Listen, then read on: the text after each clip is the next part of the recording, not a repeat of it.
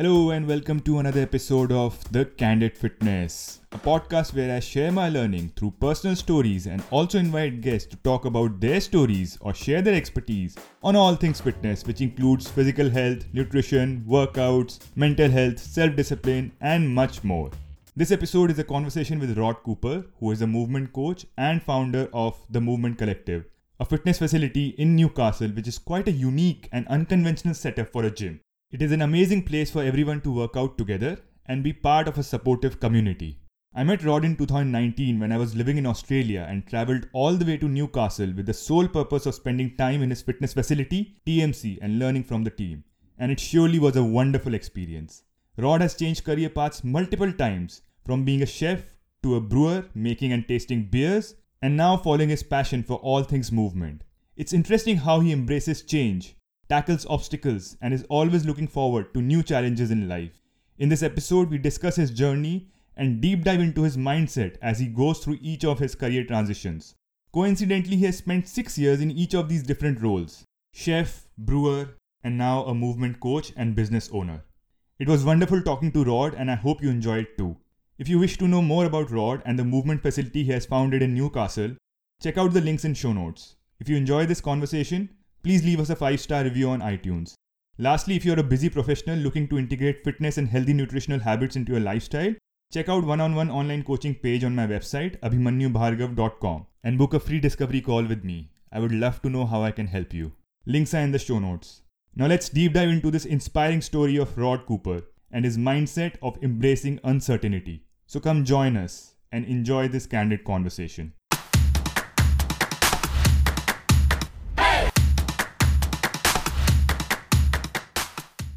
This is the moment when we pretend that we did not speak for 20 minutes. Let's do it. All right. So thank you so much for joining us today, Rod. Really appreciate that. Thank you for having me. So you've had a very intriguing career path, and you were a chef at one point, and then you moved to becoming a brewer, and then you sort of discovered your love and passion for movement. And you became a movement coach, and then you eventually opened the Movement Collective, Yes. which is an independent gym in Newcastle, which I was fortunate enough to be part of for an entire month. And I still cherish the memories from those days. I really enjoyed my time there. So from the audience side, if anyone is listening from Sydney or close to Newcastle, that's the place that you must visit. It's amazing. Highly recommend that. So you made so many career shifts, and it's not easy. It takes a while to take that decision that, okay, I want to jump to that next career path. And even when you take that jump, there are a lot of challenges. So I want to understand your mindset during those phases of change. What goes through your mind, and how did you cope up with that huge shift during each of those phases? So maybe we can talk from the beginning, probably when you started your first job and then you decided that I want to move from being a full-time chef to a brewer, and then from there on to what you're doing now. Yeah, well, actually, I was working at McDonald's. That was my first job. So that was kind of like, in the kitchen cooking. So I guess that gave me the idea that I could do that. And that's what I did straight out of high school.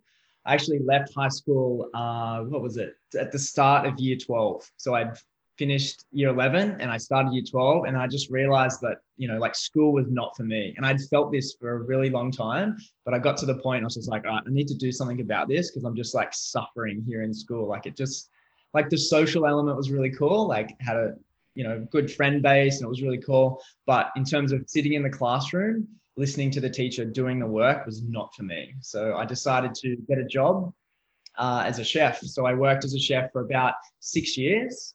And I was speaking about this recently, actually. So those career paths that you're talking about, I've worked 6 years in each one of them. So 6 years as a chef, 6 years as a brewer, and then 6 years now coming up in April for owning TMC and being a movement teacher. So I'm just hoping that, there's this pattern showing. So hopefully TMC will still be around this year. And get to the same conclusion that I did with the other jobs and just like sell TMC. No, it's definitely not going to. I was going to ask that. Does that mean TMC is going to end, or maybe TMC will get to another whole maybe it level? Moves to the next level. Moves to who knows what's going to happen. I'm just kind of just playing it by ear, and we'll see what happens.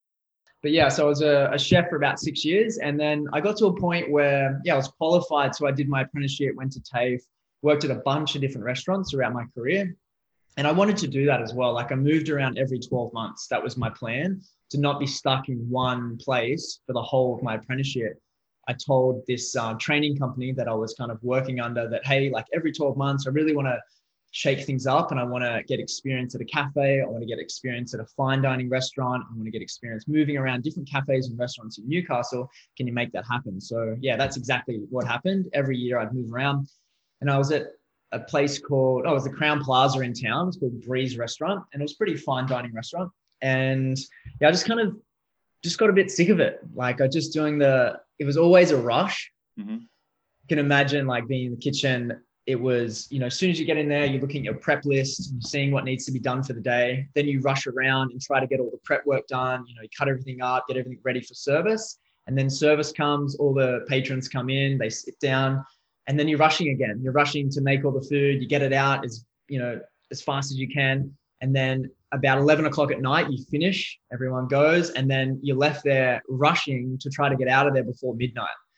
So for me, it was just like a high stress environment that I just wanted to get out of.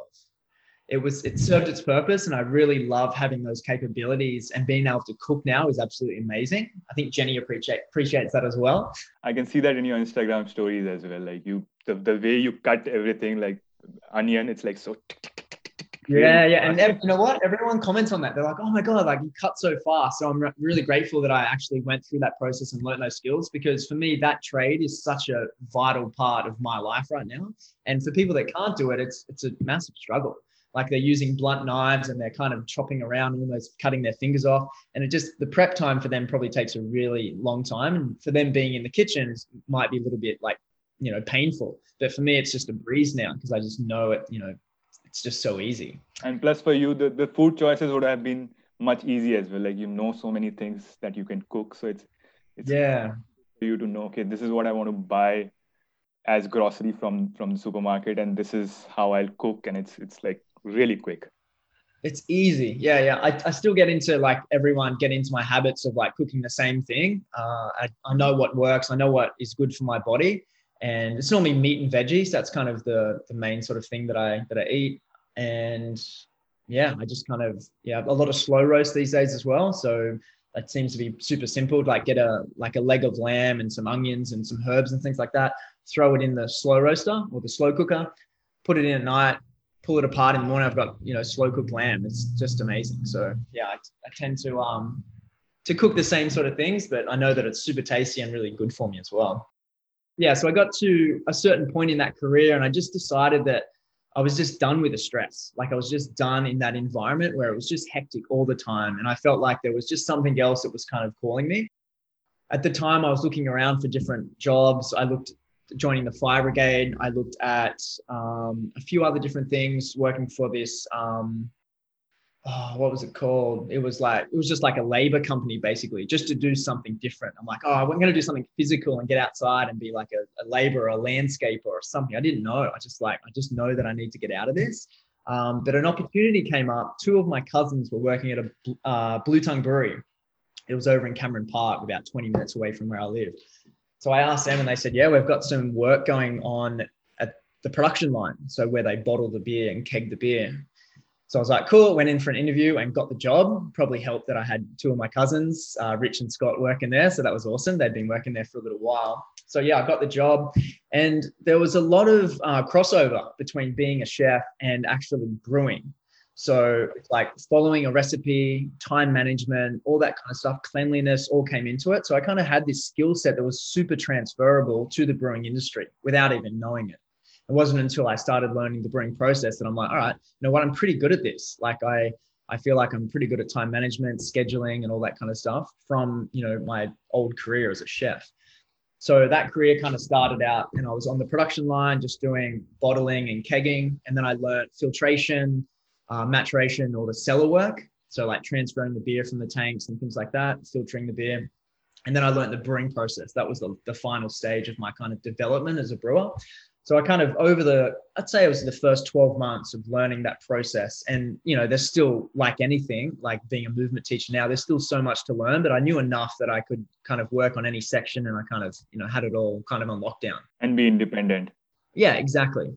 So that was really fun, working that industry. And the immediate change that I saw moving from the chef environment to this environment was the time that I had.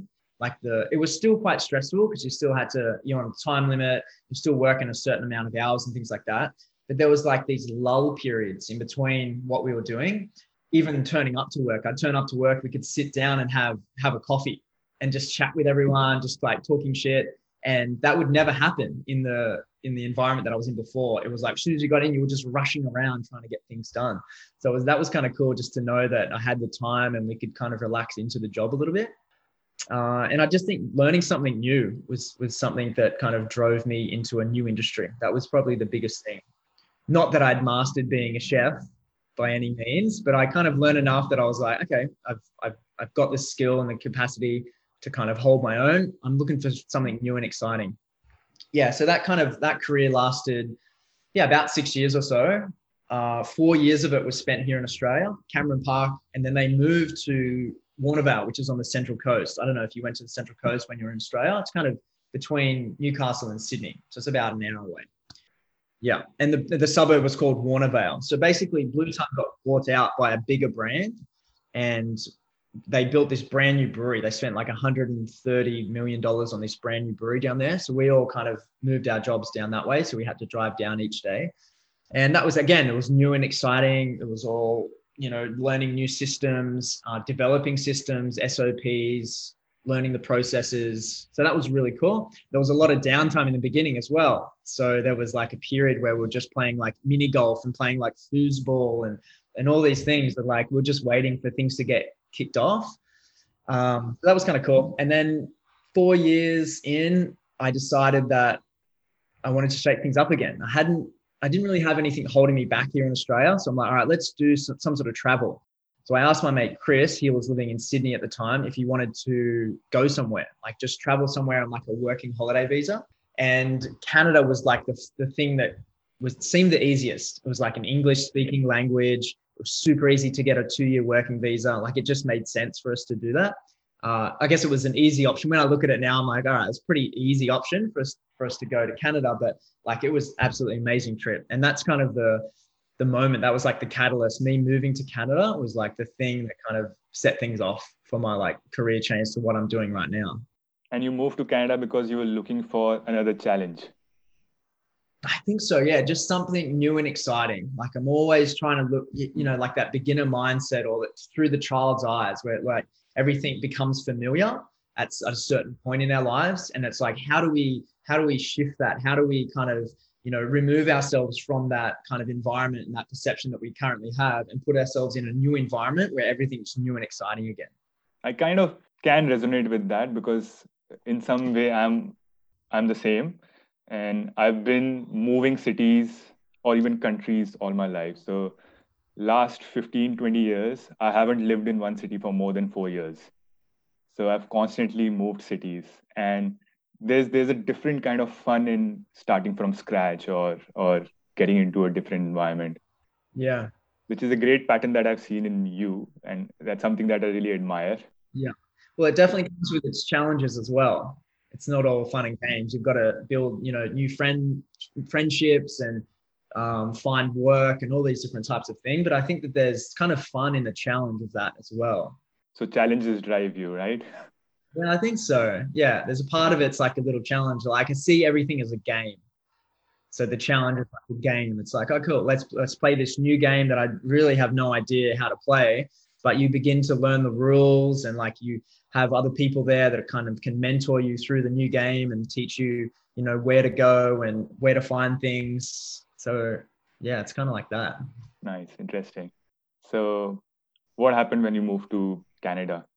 So Canada, yeah. So we moved to Vancouver in Canada. The plan was to spend some time snowboarding and traveling around. We had a bit of a crazy trip heading over there. So the plan was that we had enough money saved to spend a few months in Canada and be totally sweet. But we went to Vegas for 4 days, and we also went to New York for a week. So we literally spent like all of our money on the way to Canada. So by the time we got there, we were like, oh shit, like we need to get jobs immediately to to pay for rent and to feed ourselves. So you blew away all the savings. What's that? You blew away all the savings. Pretty much, yeah. Not all of it, very close. We had enough to just survive maybe a few weeks, maybe a month or so in Canada, but then it was like that was it. Did it ever occur to you that, okay, I'm going to be in trouble if I spend so much while you were spending it? Oh no, I've never had a problem. Like I've always worked. So when I was working for McDonald's when I was 14 when I got the job. So, and as soon as I could start working, that's when I started. So I've always had money, like just enough. Like I've never been like rich, but I've just had enough money to do the things that I want to do. Like I've never said no to an event or no to a trip because I've always worked hard enough to have the money there to do the things that I love to do. So I think that's super important. Not that that's really good for my savings. That doesn't really, it's not really amazing. Like my savings account's not amazing, but I'm still able to do the things that I love to do today. So, but that gives you that ability to take risks from time to time because you don't fear that, okay, if I don't have a job or if I don't have money for a long period of time, I'll be in trouble because you're confident that, okay, I'll be able to find something to do and I'll be able to make money. I'll just make it work. I just know that I'm a hard worker, and I just know that if I lost my job at the brewery or TMC failed, like I still have so much confidence in myself that I could just step out the next day and just find some work. Like I'm pretty motivated in that sense that I would just make it work, basically. I'm not one to like sit in the corner and cry about, things going wrong. I'm like, cool, like, okay, it's not a good situation. Like, how do we kind of resolve this and, make it better? Amazing. That's a very rare trait and an amazing trait to have, to face your fears or face your problems head on and just get over it. It's like just constantly doing it, just like constantly chipping away, and that builds the confidence. Like if you're constantly kind of, always doing your best, it's like showing up, doing your best. It just builds a sense of like this deep kind of understanding or knowing that I can make it work regardless of what's thrown at me. Yeah, so that definitely helped opening TMC, knowing that I had no experience teaching movement for one, because I didn't teach movement before I opened TMC. It was like the one package. It was like, all right, I'm going to do this thing. And I just went all out and just did the thing. Wow. Yeah. So when you were in Vancouver and you reached there with no job and no savings, what did you do next? Yeah, so I just immediately started sending resumes out. So I found all the craft breweries in Vancouver, there was a lot at the time. And I just sent all these resumes out, and also some bottle shops as well. So I try to think outside the box and not just try to get the perfect job. It's like I literally do anything just to earn some money, because I know that there's these like transition phases in our lives where we can't always just be doing the top thing always. There's always these like progressions. It's the same with movement. You can't always do the top movement first. You've got to progress to it. So I was like, cool, I just need to do something. So yeah, I literally just went around, printed my resume, sent it out to bottle shops, I think I sent it to retail stores, to breweries, all that kind of stuff, bars as well. So the first job that I actually got was at a place. It was a bottle shop, and they specialized in beer. I think it was beer and wine, but they had over 1,000 different types of beer. 1,000? Yeah, the place was called Legacy, and over 1,000 different types of beer. So it was pretty insane. While I was working in the brewing industry, we did all these taste tests for beers, and we had to like detect all these different off flavors and the different flavors of the hops and all that kind of stuff with inside the beer. So I already had a good understanding of what to look for. But the job was teaching people or telling people what the beer tastes like. So you can imagine, like, people are coming into the store and I'm there, and all these beers, like, I'm not in Australia anymore. All these beers are fully foreign to me. They're all from the States and from Canada and things like that. Lots of imported ones as well. But people would come in like, oh, what's this beer taste like? And I'm like, oh, and I could give them. Try them? Well, yeah, exactly. So All that's thousands. what it led to. Yeah. So it led to me every day for the first, it must have been for the first month, I would buy about 8 beers and I would take them home with my roommate, Chris, who moved over from Australia with me. And we would taste all these beers and just talk about the tasting notes and the smell and the aroma and all these different things. So then I would have an understanding so I could do my job better. Like that wasn't required of me, but I'm like, I don't want to show up and just be like, putting my hands up in the air when people ask me what a beer tastes like. I want to be able to give them, I want to do my job the best I can. So I took the time and I made sure that I knew exactly, what information to give them so I could help them out to make the best decision.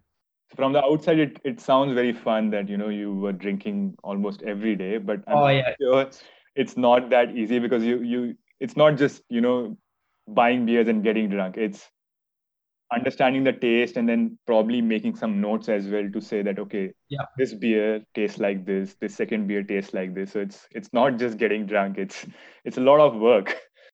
Yeah. It's definitely work, but I enjoyed it as well. Again, it comes to just like learning something new, like learning a new skill. So yeah, that was really interesting. Okay. Kind of, I guess I got sick of beer at some point or those types of beers, but yeah. And then I eventually got a job working at a brewery. So Steamworks Brewery. They originally had a brew pub. They still do in Gastown. It's an area in Vancouver. So I started working there and they had the ideas of opening up a production facility. So that's similar to what I worked at in Australia. So it's a big production facility where they keg, they brew, they do all the things. They were building it out in Burnaby.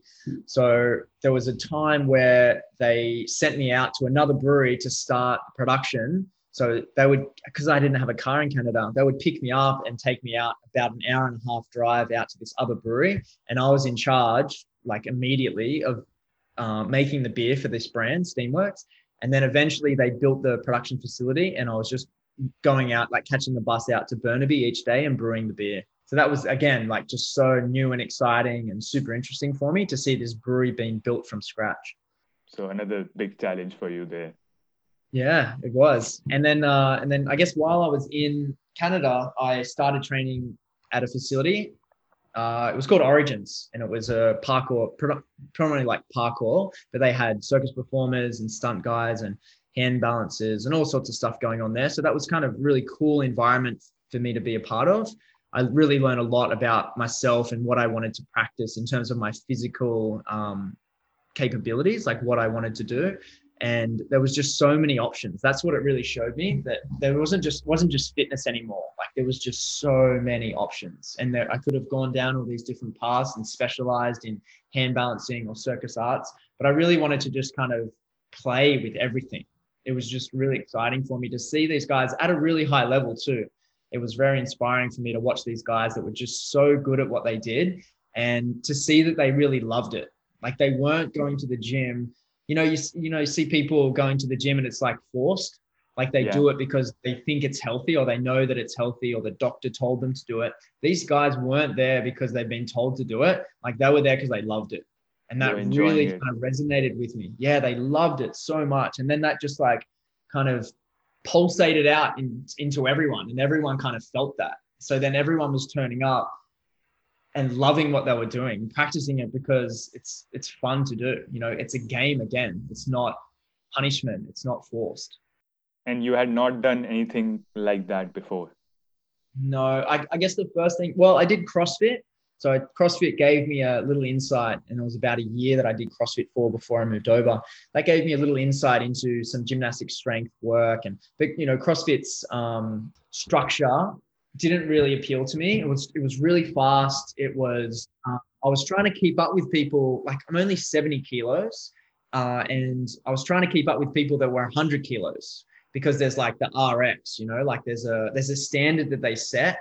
And it's like, you weren't a man if you weren't at that level. If you weren't lifting 150 kilos on the deadlift and doing the same as that guy that weighs 100 kilos, then you weren't a man and you weren't RXing it. So then that kind of like it didn't really resonate with me so well. And we teach very, very different to that these days. We've got everything scaled, and no one in our classes will be forced to do something that's kind of like, we'll push them for sure and encourage them to move to the next level. But we've got all these progressions and these steps that enables them to do that. We won't just be like, all right, you're brand new, you have to do the best thing. Like you have to do the best progression. Like that's just not a thing. And the comparison is not to compare with each other, but it's a healthy comparison, which is more inspirational that, okay, check out that guy or check out that girl. She's doing this and you should aim to get there at some time, but it's not a comparison where you're saying, oh, look at yourself and look at that person. No, not at all. Yeah, that's right. I think that's super damaging. Like, I just don't agree with that at all. Yeah, I take inspiration from people that really show up and they're great hand balancers, for an example. And I'm really passionate about hand balancing. I take inspiration from them for sure, but I'm not just comparing myself to them and feeling sad because I'm not them, because I'm myself. I've got my own journey to kind of, to be on.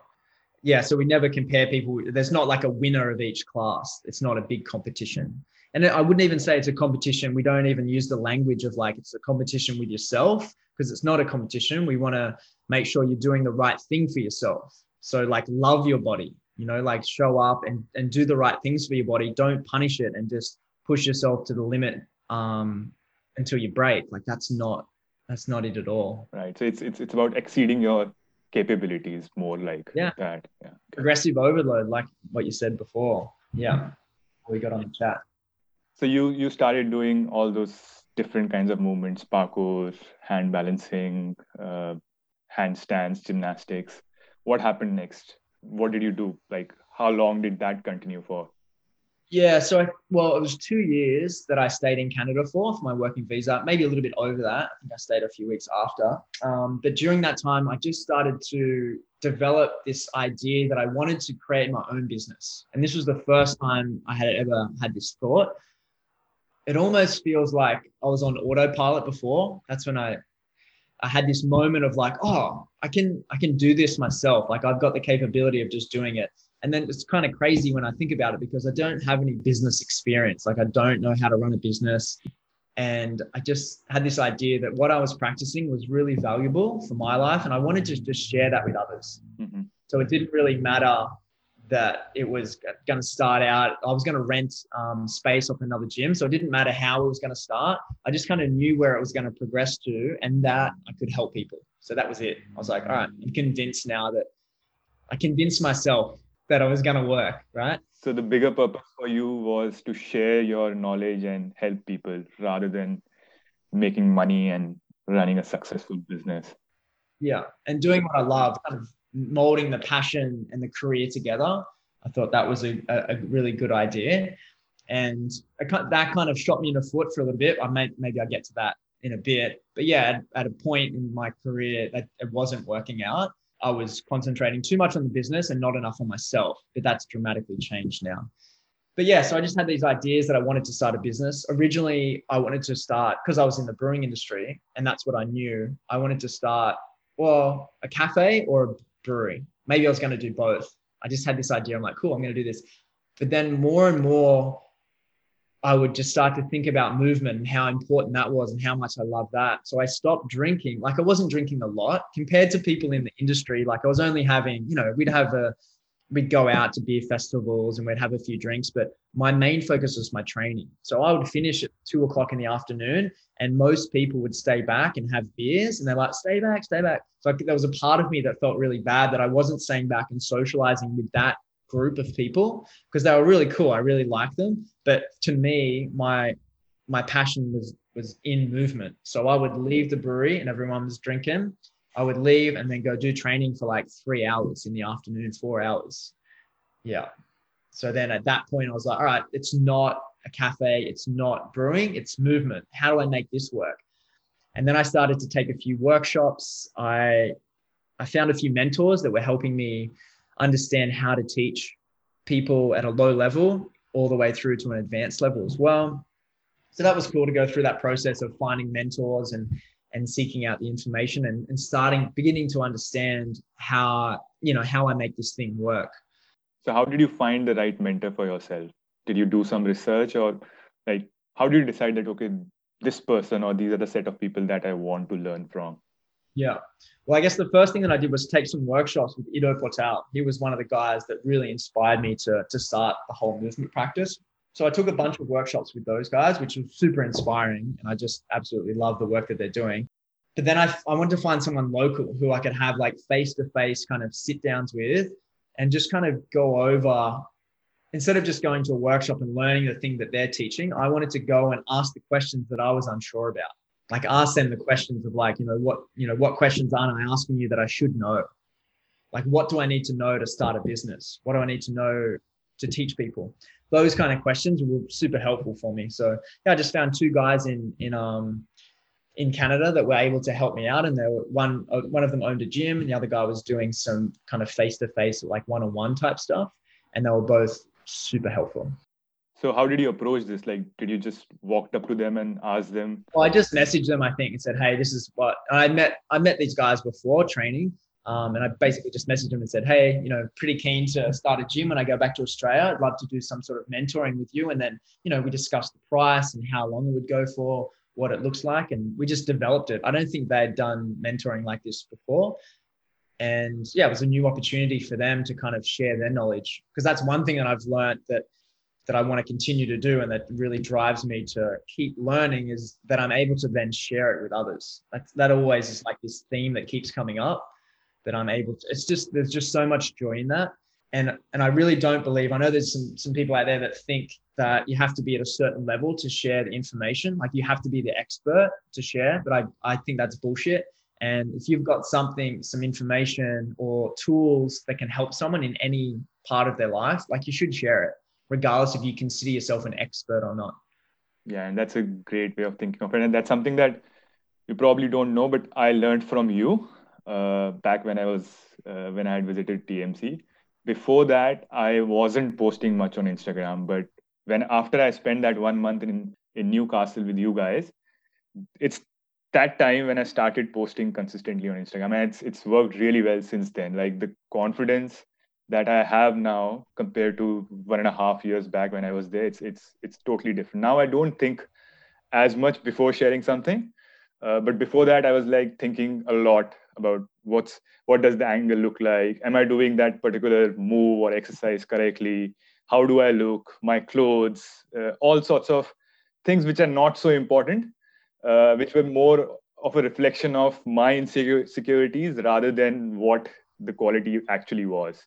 And I think that's something that I learned watching you especially and other people at TMC, that, keep putting out content, keep putting out more of yourself, because as you keep doing it, you automatically gain confidence. And I think I remember you had a competition there of frequently posting it while I was there. So that participating in that competition really helped me. So that's a great mindset, I must say. Absolutely. Yeah. And then you'll realize that there was nothing to fear. Like if you've got something to share and it's helpful, that's the only question you need to ask yourself now. Like not about like the angles and what clothes you're wearing, this and that. It's just like, is this going to be helpful for someone? Exactly. And then cool, like just put it out there. And I think angles and quality improves with time. As you get more and more used to it, you'll try different things and then the quality will improve dramatically. But if you keep dwelling on how does it look like now, or how am I looking from the beginning itself, then you'll never progress to the stage or the state where you want to be. You'll just basically keep stopping yourself from doing the thing just in case you fail. But you can't fail with that. It's like, just put it out there and that's it. Yeah, exactly. So the interesting part on the mentoring thing is that mentorship which you did not exist. You reached out to them and you ask them if they are willing to do it for you, right? Which is another interesting thing. Like a lot of people don't reach out for help and they only reach out to people who they think are willing to help. Yes. But you like somebody, you felt that, I can learn a lot from them. And then you just reached out to them and asked if you are willing to help me. And luckily, I think a lot of people are scared to ask for help. Like they take it as a hit on their kind of ego that they have to put their hand up and ask for help.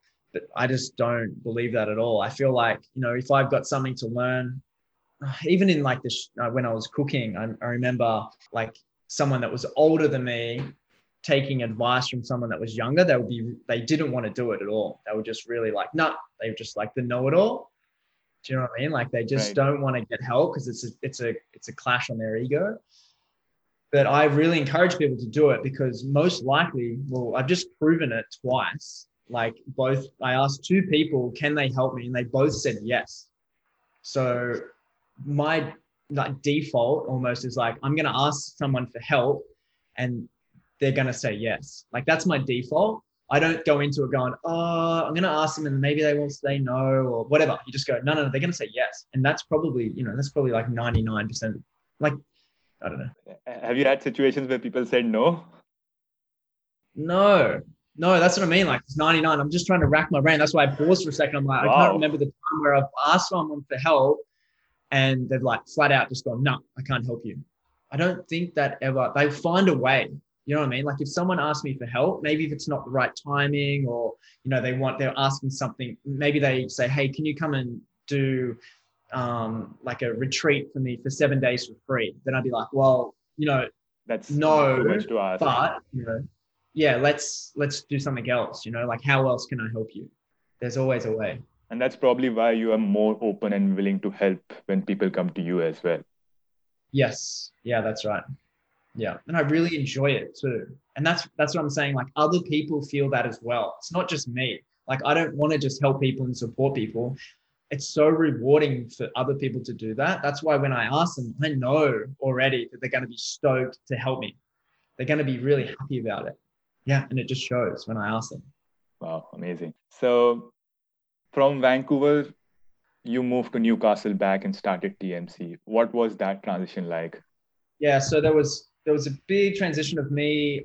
Sorry, at the end of my career as like brewing, and I knew that I was moving back. I was getting my Cert 3, Cert 4, getting all the business names sorted and all the legalities and all that kind of stuff worked out.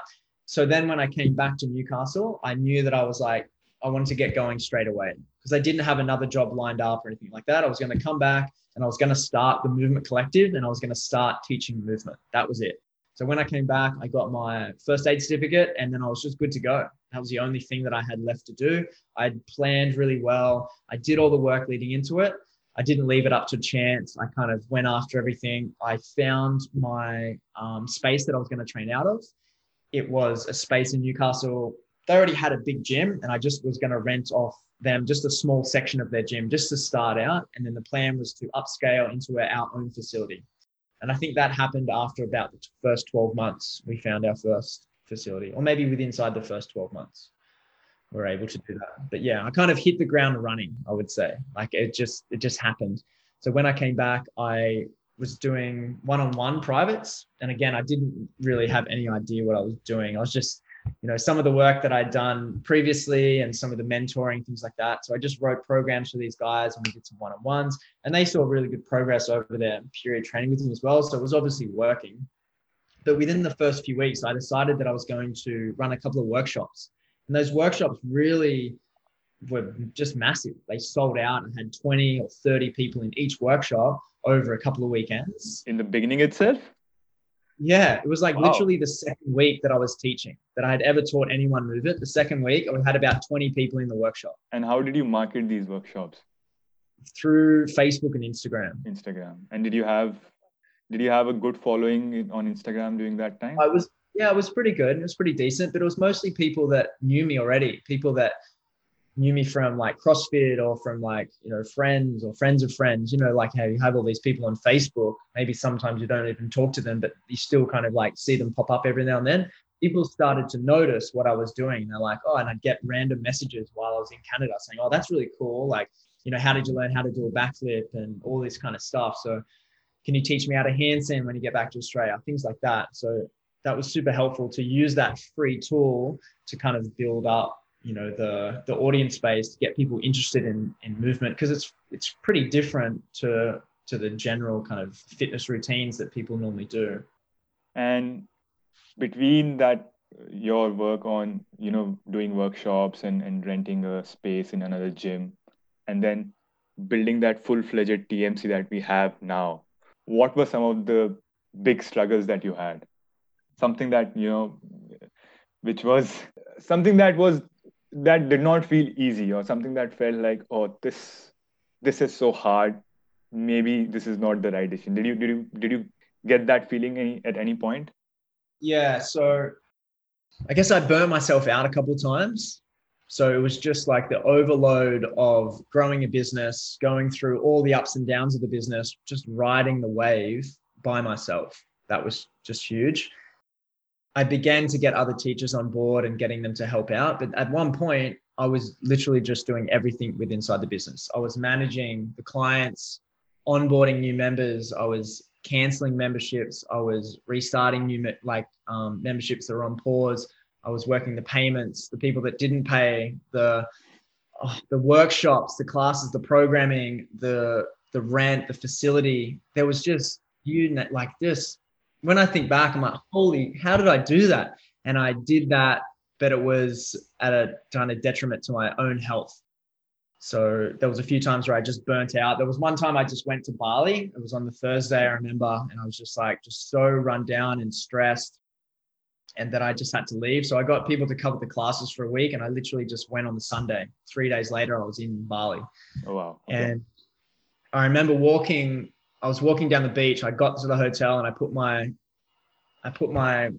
all my stuff down. I grabbed my surfboard. I was staying right on the beach, and I just started walking up the beach. And I was just kind of just trudging up the beach like this, just kind of still frustrated and angry, and just so in my head, and all this stuff's going on. Like, how am I going to make it work? Like, I'm really passionate about it, but it's just too stressful.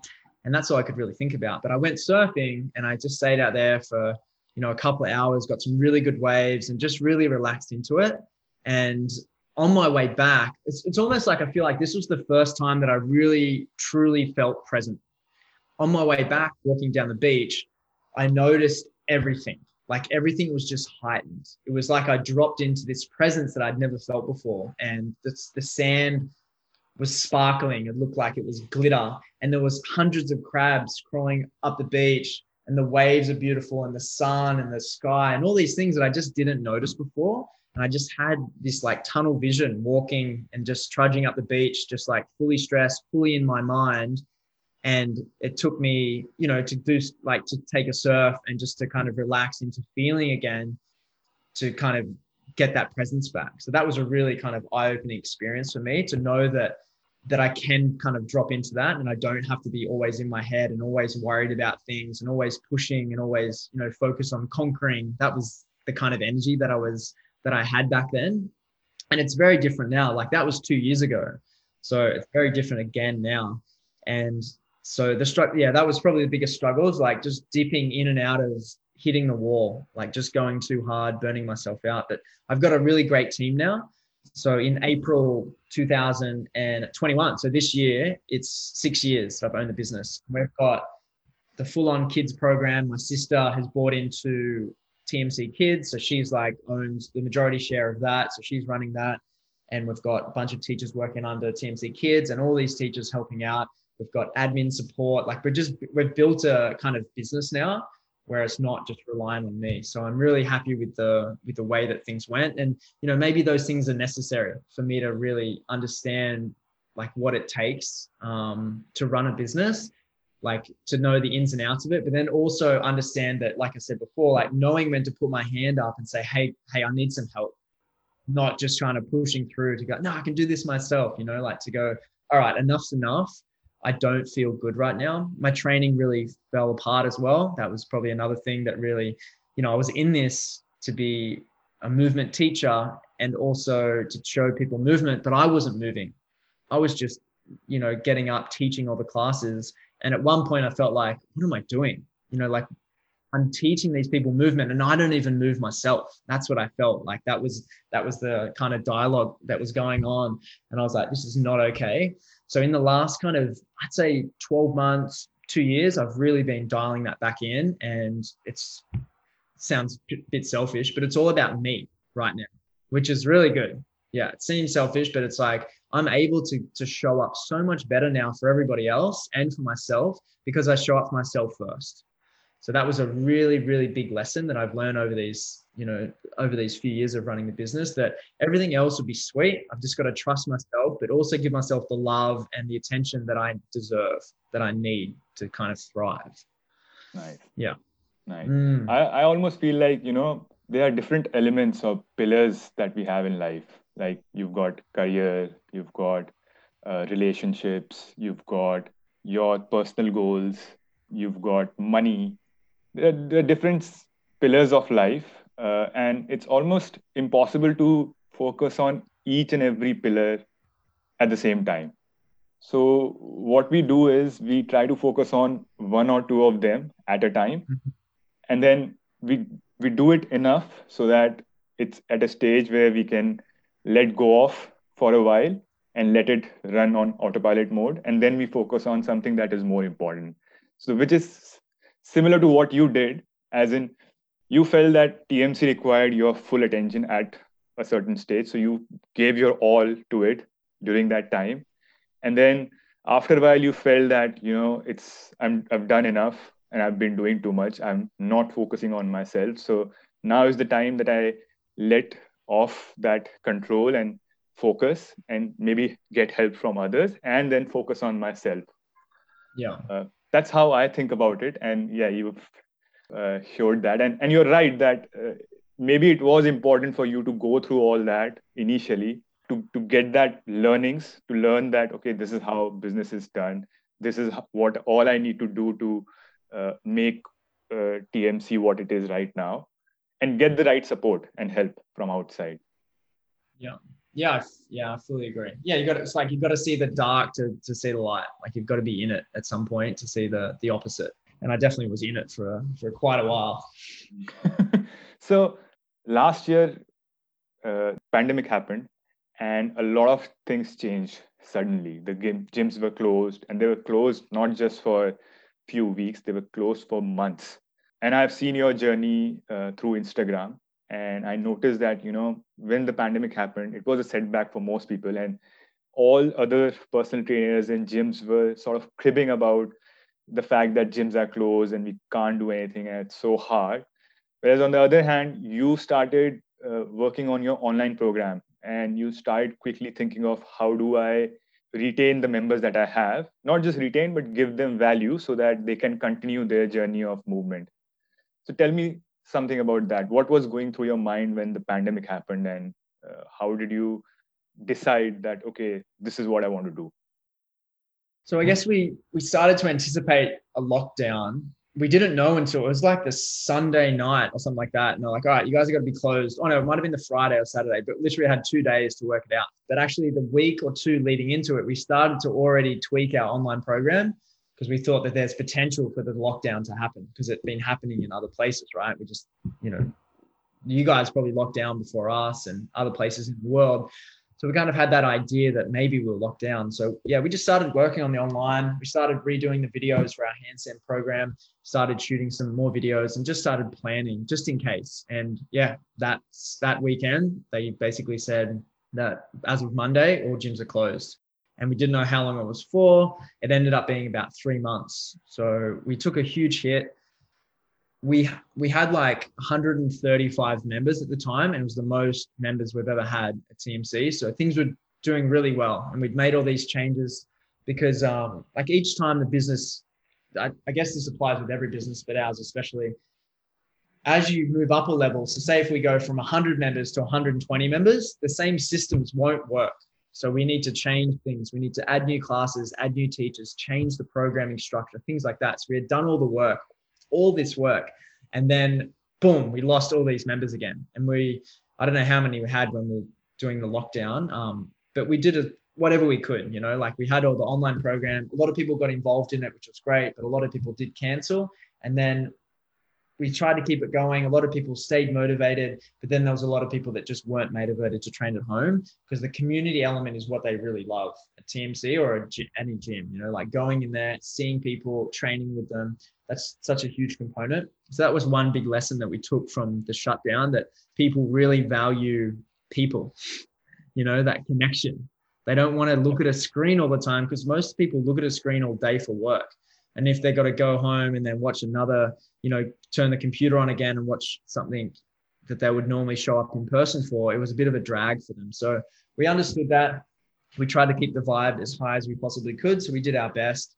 But I just think just the nature of it, it just didn't work so well. So I think we'll try to do different things. If it was to happen again next time, we try to do some outdoor activities when we can. You know, we were kind of locked down for a period of time when we just couldn't do anything. So yeah, no one really knew what to do. And I really do think that we did the best we can to keep everything going. But then coming back into it, we asked all the members if they wanted to come back. A few people weren't ready to come back. So I think we started back with about 40 members. So we're back up to roughly, you know, after how many months it is now, I'm not even sure, but we're roughly at about 100 members for the adults, and the kids is back up to around 200 members. Wow. So yeah, the kids program is absolutely massive. Good. It's really cool. Yeah. So yeah, we're building it up, and it's all happening. We were able to get a reduction in our rent, which was really cool.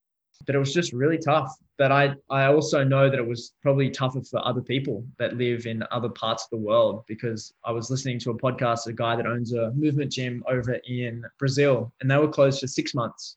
And when they did the interview, it was a podcast, and he was saying that they're still locked down.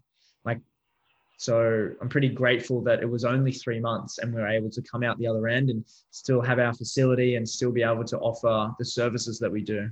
Yeah, and in India, gyms have not opened completely even now. So, and it's probably going to go on for a little longer. It was just so unexpected, and like everyone's doing what they can. But yeah, it was just pretty hectic times. But you pulled it off pretty well. Yeah. I used to watch your stories, and I've seen that, it was pretty quick. Like you just created an online program. You created some online programs and moved everything online. It just took like a week or so, where people take months to start off. Yeah, that's right. It took a week, but that's all we had. It was basically like, we only had a few days really. So we just did as much as we can. Those 3 days were just like so busy. What was going on in your head? Were you like anxious that, okay, what's going to happen? How are we going to sustain? Or were you thinking like, let's see what happens, but let's get over this. Let's do the next best thing. Yeah, I guess it was, there was fears originally of, because there started to be a few cases pop up in Newcastle, and there was a fear originally of like someone at TMC getting it. And for that to just like, because it would probably just leave a bad reputation on the brand itself. If someone was to get it, then everyone would want to cancel their membership. So leading into it, I was like really fearful of that. That was coming up a lot for me, thinking that, at some point there's going to be a case, because they were just popping up everywhere. And again, Newcastle wasn't as bad as anywhere in the world. Like, we're really, really lucky. But then when it came to the online, it was like, yeah, we did what we could, and we just had to do it fast. It was almost we were forced into it. We didn't have the luxury of going, all right, we're going to design this program, we're going to do an app, and we're going to take 3 months and get all these like developers in. It was like, all right, it's go time. Like, let's just sit down and do the work. And at that point, we just did it. We shot the videos. We brainstormed the idea of how it was going to work. We decided not to go with regular live classes. We did a few of those, but I know a lot of gyms did live classes every day. We actually just didn't want to commit to doing a live class every single day. We just knew that would take up a lot of our energy, and we wanted to pre-shoot the videos, have them on the platform so people would watch them whenever they wanted to. So now we've got this online platform with all these videos and stuff like that.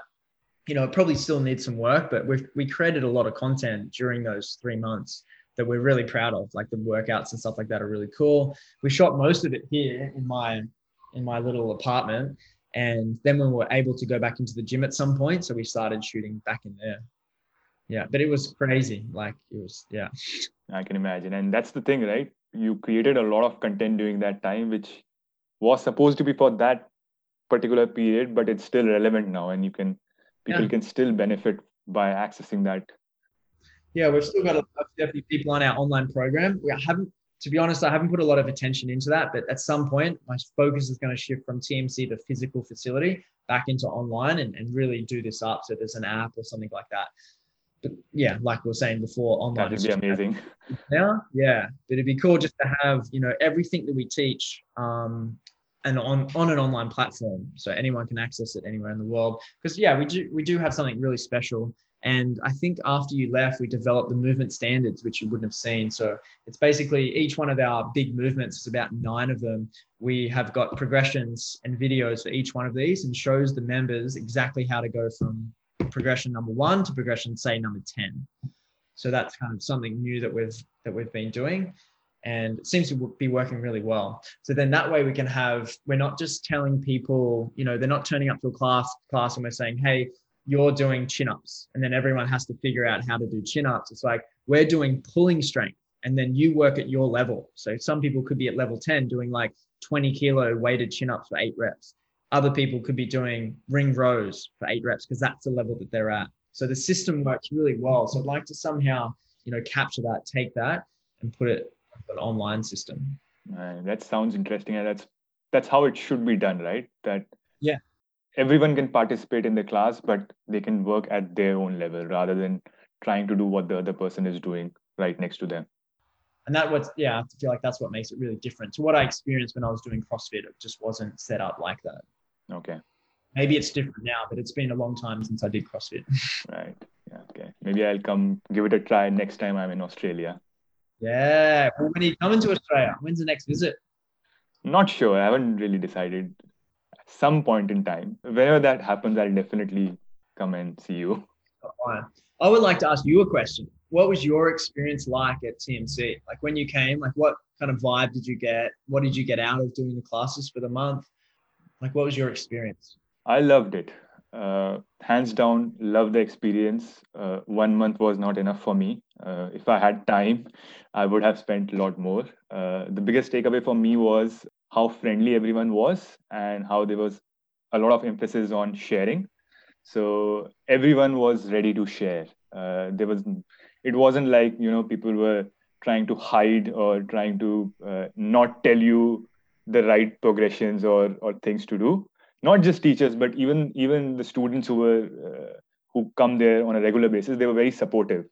And from day one itself, I felt like I'm in a place where I've been there for a while. Like it wasn't like I didn't feel like an outsider there. I didn't feel like an outsider. I felt like, okay, I've been here for a while. It's easy to make friends here, and I'm not an extrovert. I'm an ambivert, leaning towards introversion. So for me, interacting with people takes time. It takes time to build a bond, and I could do that fairly easily. So and that talks length about the facility, and that's why whenever I talk to someone who is in Australia, I always recommend them that if you are around Newcastle or if you are in Sydney, you must travel to the Movement Collective. It's a great experience to be there. Awesome, man. It's good to hear. Yeah, I feel like you fit in really well too. Like you were just kind of showing up, and I always say that to people, like if they show up and they want to be a part of the community, they'll be part of the community. But you've got to put yourself out there as well. You can't just like hide in the corner. We do a lot of partner activities, and I do see this a lot, but I call people out on it. So if I'm like, hey guys, find a partner, and there's always a couple of people in the class that kind of like turn around or they put their head down and they don't find a partner. Yeah. And I feel like they're the same people that would be picked last in the soccer team at school. It's almost like you're stitching yourself up. And that's what I see. It's like, if you want it, you've got to get it. So if I say pick a partner, like look up and just find someone, because you're not going to look at them and say, hey, like, can we partner up? And they're going to say no. And find the first person that you see. First person you see, just say that, okay, let's do it together. Yeah. Partner up. What we're talking about before is like, they're not going to say no. Yeah. Yeah. But people may have had an experience in high school, picking last in the soccer team. So they've got this one experience that now they in the same similar situation that they then all of a sudden just kind of, retract, and they don't want to put themselves out there because they've experienced pain in the past. But I think TMC really shows that we can kind of like show them a new experience, and it's not freaking high school. It's like everyone is there to show up for themselves, but also to look after and support everyone else. And that's a part of the culture. And that's an amazing culture that you've built. And I know it's not easy to do that. And the fact that you've done that and able to sustain it for this long, and it's been 6 years, really amazing. I don't know how we really do it. I couldn't give you the template for it. I don't really know. I wish there was a template. I wish there was a template, but I'm pretty sure it's about your values and the values that you imbibe on others. It's a culmination of everything. That's amazing. Thanks a lot for having this chat. Cool. Thanks for having me on the podcast. Really appreciate it. That was a good chat. Guys, this was amazing. Thank you so much for listening. Hope you enjoyed this episode. You can refer to the show notes to know more about Rod and the amazing work he has been doing.